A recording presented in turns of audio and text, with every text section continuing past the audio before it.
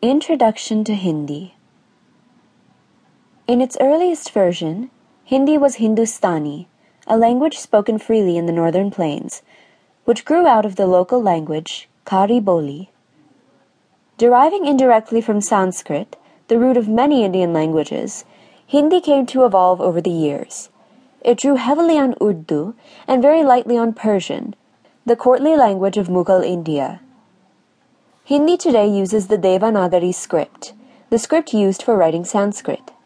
Thus, we see the typical overline on all Hindi letters. Also, unlike English, Hindi has no capital letter.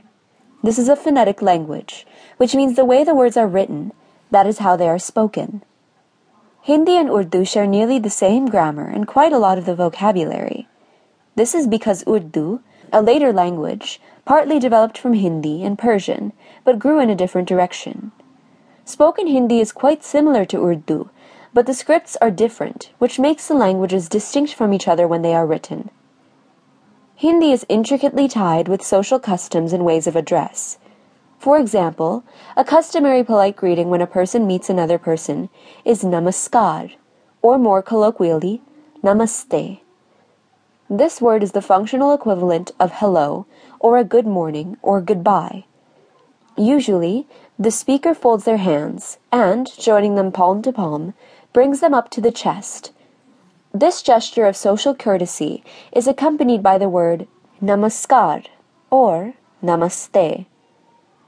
A way to show respect to any man or woman is to say ji after either their first name or surname. For example, a lady named Shalu may be addressed as Shalu ji. If her surname, say Sharma, is being added, it is customary to say Shalu Sharma ji. A common greeting when one meets a lady named, for example, Shalu Sharma, can be Namaste Shalu ji. Addressing people in Hindi using a second-person pronoun denotes different social relations. Aap is formal, indicating distance and respect. Tum can be used with friends, family members, and so on. Tu has a much nuanced usage. It is either used in intimate relationships, where one does not need to maintain a distance, or when addressing someone with contempt.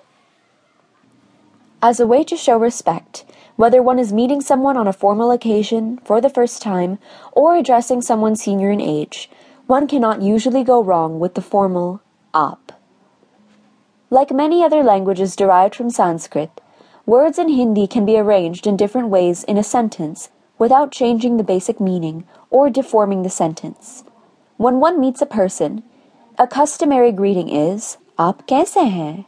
which translates as "How are you?" With a slightly nuanced difference, one can also say "Kaise hai aap?"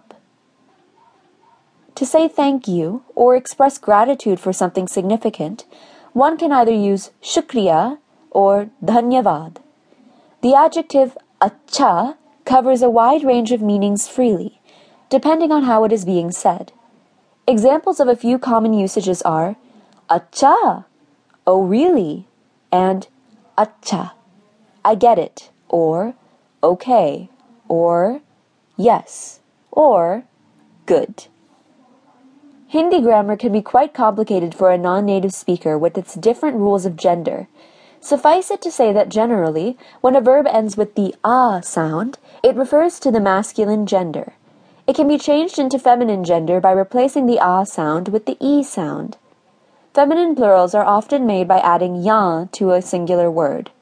For example, churi, bangle, becomes churiyan, bangles. Masculine plurals emphasize the o sound with a nasal tinge. Thus, mard, man, becomes mardo, men. I hope I have not complicated things for you.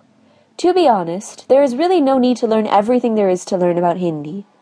All you need to do is take a copy of this book with you to India and use it accordingly. Some basic conversational Hindi has also been included so that you can communicate with Indians on a basic level. Places where Hindi is spoken in India and abroad. Hindi is considered as a link language in the vast land of India.